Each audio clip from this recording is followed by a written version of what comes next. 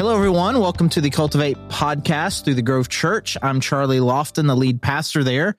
And thank you so much for joining us. And we are starting a new series today that kind of goes along with a sermon series that, depending on when you're listening to this, that we are currently doing in January, or we did in January of 2023, where we are talking a little bit about the phenomenon of what is typically called deconstruction. And so I have very special guest here, elite, world-class Christian thinker. What are you laughing about? Mark, our executive pastor at the Grove. How you doing, dude? I'm good. Good. Mark is a little jet lagged, and I'm really excited about the content we're about to put together here. So we're talking a little bit about, again, what is called deconstruction. So I'll just start with this question for you, Mark, and we'll talk about this a little bit. You hear that phrase, it gets thrown out. And I think it's one of those things that gets thrown out a lot and may not have a precise definition. People mean different things by it when they say it. So, when I reached out to you and said, hey, this is what we're going to do, we're going to talk about deconstruction. Like, what is that word or concept? What does that mean to you?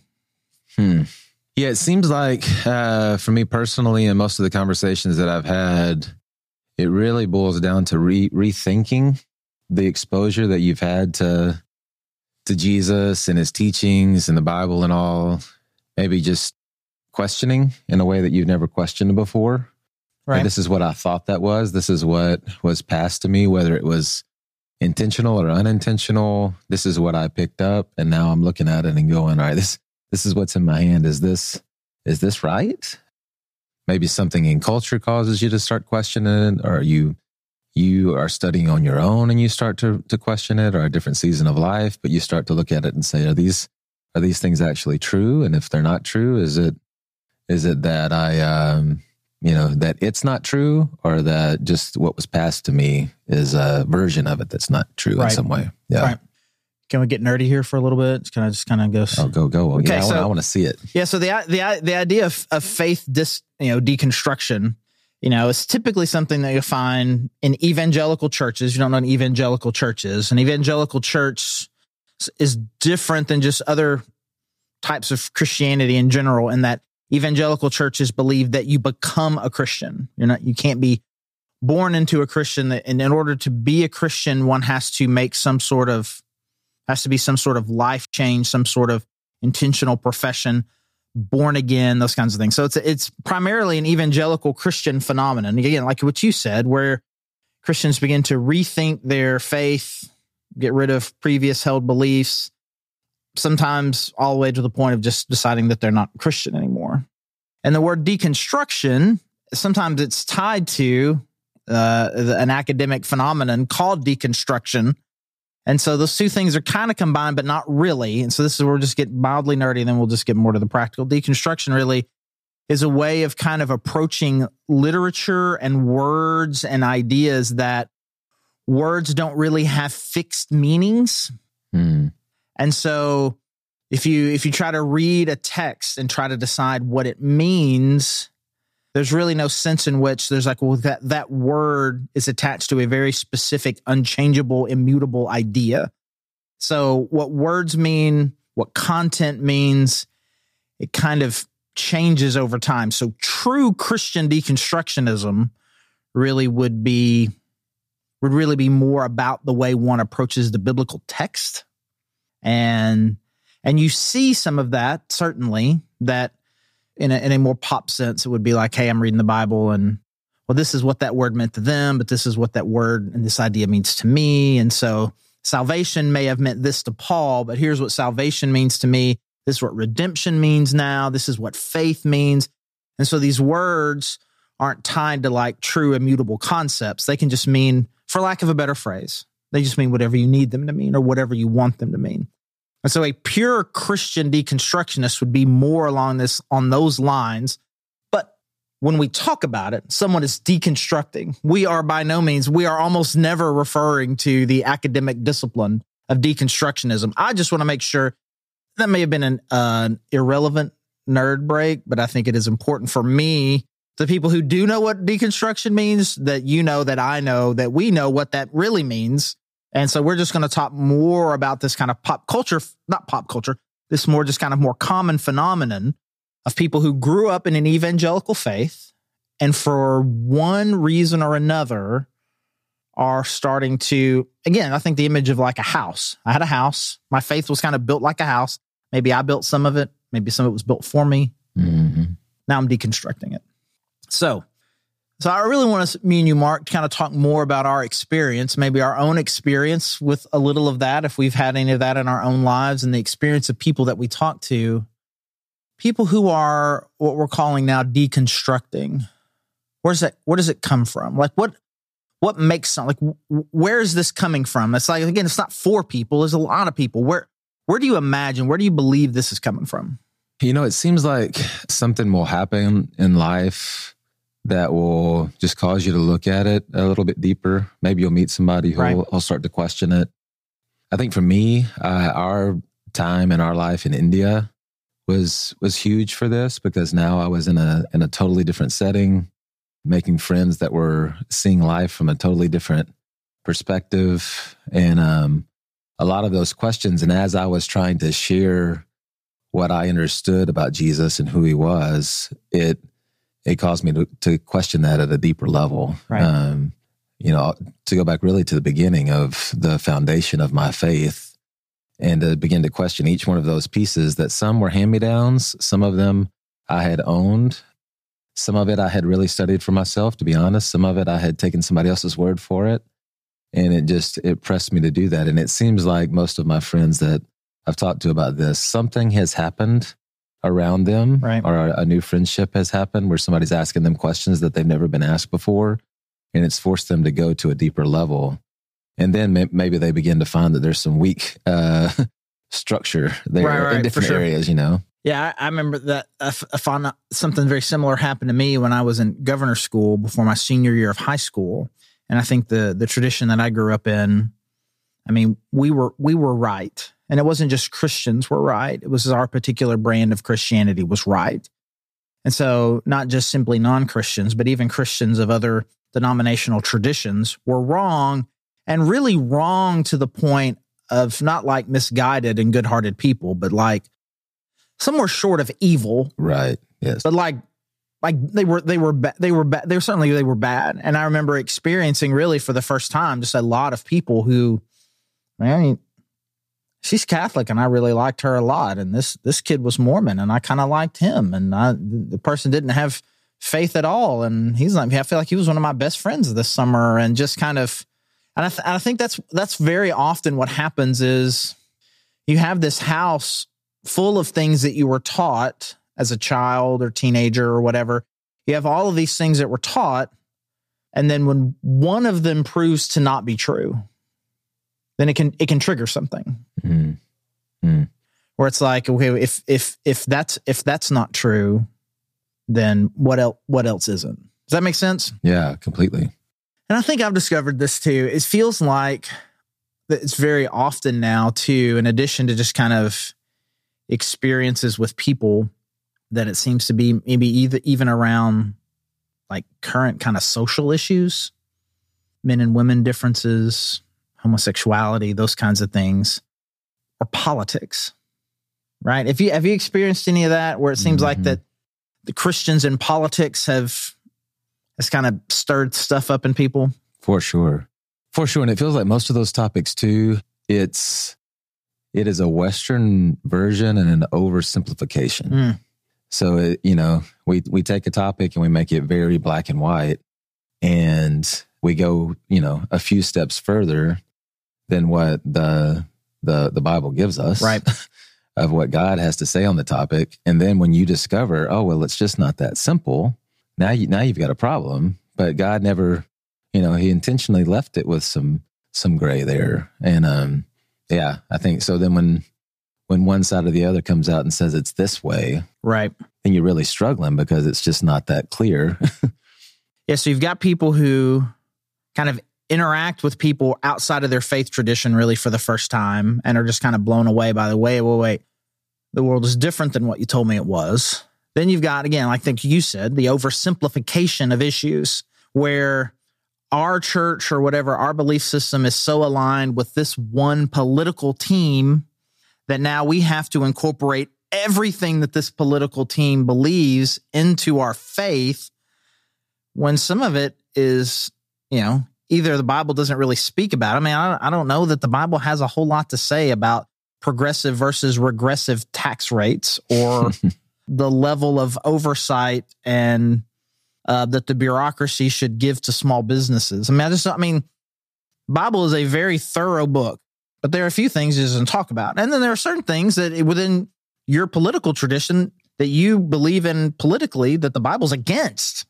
Mm-hmm. Which people don't like to think that. Mm. And so I think politics and those kinds of social issues can kind of reimagine. But sometimes, and there's a third category, and I'm interested in what you think about this, where it just seems like the church itself, not necessarily what it believed, but the church itself did the damage. Mm-hmm. Have you ever had any kind of experience with that, or with talking with people who just like feels like the church, the not capital C, but like the church they grew up in just did them some harm? Yeah. Yeah, and there are a lot of different topics where I feel like I've seen this. But one that's just been real clear to me is the subject of alcohol and what you do with it. Mm-hmm. The setting that I grew up in, a lot of the friends that I have, it was just clearly, again, overly simplified. There's there's wrong and there's right, and this is obviously wrong.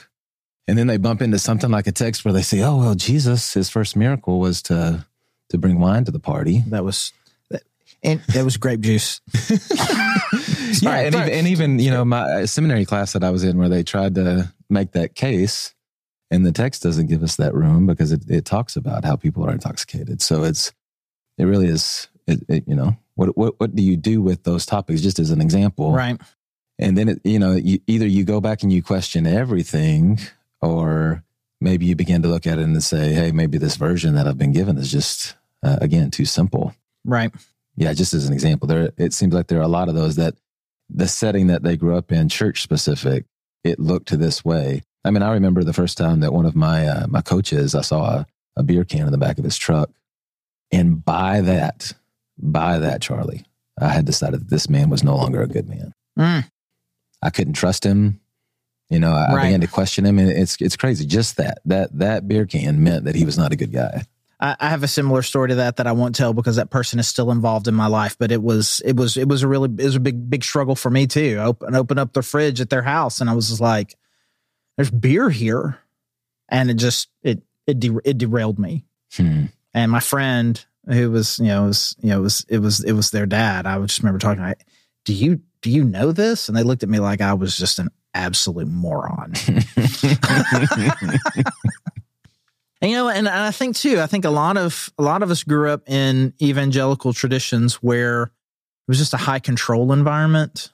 And it wasn't just trying to get us to believe a certain way, but act a certain way, and just with a real oppressiveness to it. You read about Jesus and even Paul, who doesn't seem like a very chill guy, but even Paul and his incredible emphasis on grace. But that's not what we experienced. What we experienced was a lot of high control, manipulation, anger, those sorts of things. I mean, this is a legendary Charlie story, but I'll remember this forever. I was 12 years old, fifth grade. I guess now I have a fifth grader, she's 11. If I was 12, it was sixth grade. Anyways, it was either fifth or sixth grade because I was in the Royal Ambassadors, Mark. Were you ever in a Royal Ambassador? Oh, man. RA, we are ambassadors for Christ. For just a short time. But, I wasn't cool enough. I didn't get accepted. Accepted? It was just childcare for guys, for boys, elementary age boys at church on Wednesday nights while your parents were doing, I don't know what they were doing. It wasn't choir practice. Choir practice was after the prayer meeting. It was during the prayer meeting? I don't know. I think it was during the prayer meeting. Anyways, we had a sub for RAs, and she said we were going to talk about the Bible, which was really cool. I like the Bible. I was really starting to read it a little bit on my own. I like the Bible. We're going to talk about the Bible today. Great. And she goes into one of the angriest rants I've ever heard anybody go into about the appropriate way to deal with the Bible. If you carry your Bible and you put another book on top of it, that is sin. If you ever put your Bible on the ground, that is sin. If you put your Bible on a table and you put anything on top of it, that is sin. If you turn the pages too fast, that is sin. If you tear a page, that is, just went on and on and on.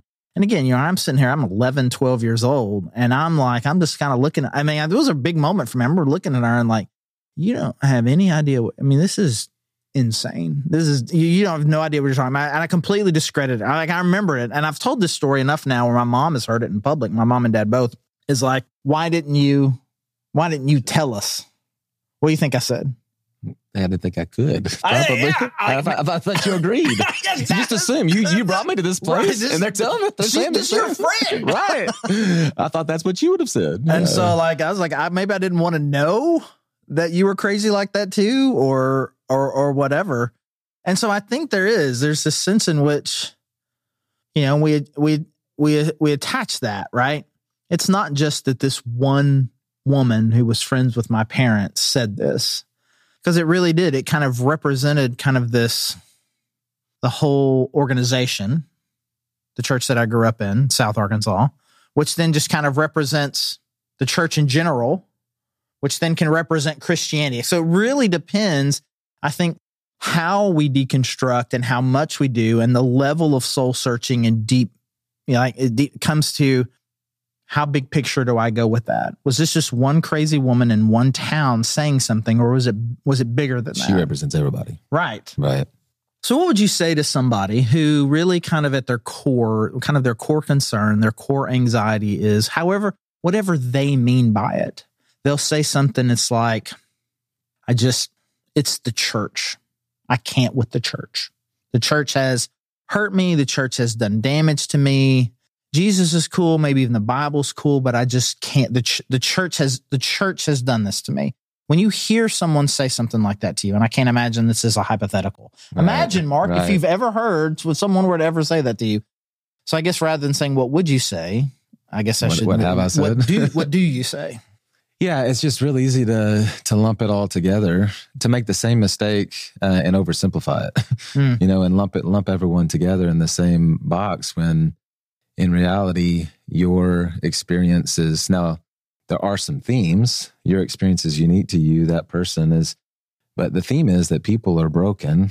People have taken what Jesus taught and have skewed it in a lot of different ways. And to throw everybody in that same box together, I think is, when I have been tempted to do that, there's been a catch in my heart like that, well, that's not really, one, it's not Jesus's fault that people have misinterpreted his teaching. Right. But then also it's not everybody. Right. But yeah. And also I was just thinking about this morning as I was driving up that, man, the devil has continued to have the same approach. If you remember back in the garden, what did he say? He said, did God really say you couldn't eat from any tree in the garden? And instead of it just being the reality that God said, all the trees are good, just this one. And like you've said it many times like this, it's fine until it's not. Whatever that line is. But instead, the devil's like, oh no, but it's all bad. So we just lump it all together instead of taking the time to really look and consider where that line is and what's good and what's bad. That's good. I think it's important for me too, when I'm talking to somebody, to really just kind of affirm the thing that they're feeling. Hey man, the church has really done me damage. Yeah, I'm sure it has. I'm absolutely sure it has. Because I feel that. I feel that.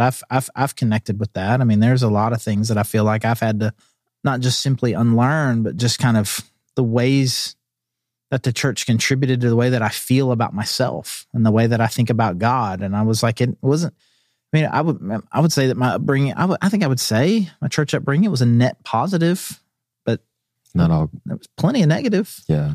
And to just be like, hey, I get that. I get that. I see you. I think that's a real important thing. Like if we're interacting with somebody who is got a foot out the door, foot and a half out the door, or already out the door, I think affirming that person, hey, I get where you're coming from, and not be as quick as I think that my instincts are to start defending things. You know what I mean? Mm-hmm. Because I mean, because the pain is real, the struggle is real, and really probably whatever the triggering, for lack of a better, trigger is not the best word because trigger's got a negative context to it. Whatever the initial incident was that kind of the first domino, probably legitimate, probably whatever that was. It's like, it started with me with this issue. I'm like, yeah, I don't think I believe that either. I think most of the time, I think I agree with you. Sometimes it's not. I mean, there are certain things that the Bible says around sex and sexuality. We'll talk about maybe this a little bit more in the next episode, but there's some things that's like, well, I mean, I get where you're coming from, but I think I'm still with the Bible on that one. Mm-hmm. But even still, even usually the issue, even if I agree conceptually with the church on the issue, I probably can also agree, yeah, but we haven't handled it well. And so, I mean, I think more than anything, I think I think it's important for us to understand where people are coming from. I think it's important to understand their story. I think it's to understand where they came from, why they think the things that they do, and to really empathize with them. Because I really do believe that as Christians in general, and in our church specifically, I think God has given us an opportunity and a window into the heart of people who are struggling, and who will just say, for lack of a better word, who are in recovery from whatever church they came to before. And so to understand where they're coming from and to learn how to love them well. And then ultimately, and this is what we'll talk about in our next couple episodes, how do we engage with them? And so we'll spend some more time talking about that. I hope this feels cliffhangery enough for you as far as kind of what we've talked about. Really just kind of introducing the idea of kind of what deconstruction is, kind of where does it come from, and just starting with the idea of how do we initially respond, right? And we want to respond by, again, like Mark said, just kind of like, hey, we've got to learn to dissociate God's church from these individual instances, and certainly to distance Jesus from that. And then also just be able to really be good, empathetic listeners with people. So in the next couple episodes, we're just going to talk a little bit more about kind of the theological issues that seem to kind of throw people off, and kind of people start throwing things out. And at what point, this will be the kind of a big question, at what point are we now throwing out the baby with the bathwater? Which is a horrible metaphor, but it is actually very illustrative. Hey, so thanks for joining us here on the Cultivate podcast. Really glad you're joining us. If you're local to Northwest Arkansas and not a part of the church, we'd love to meet you. You can go to thegrovechurch.org/connect, fill out a form there. Let us know you're listening, or we could see you found out service times. If you're not, you can do the exact same thing. Let us know that you're listening and join us streaming online. We're always streaming our 10:30 service. And either way, we'd love to know you, connect with you. Mark, thanks for being with us. And I thank all of you for being there, and have a great day.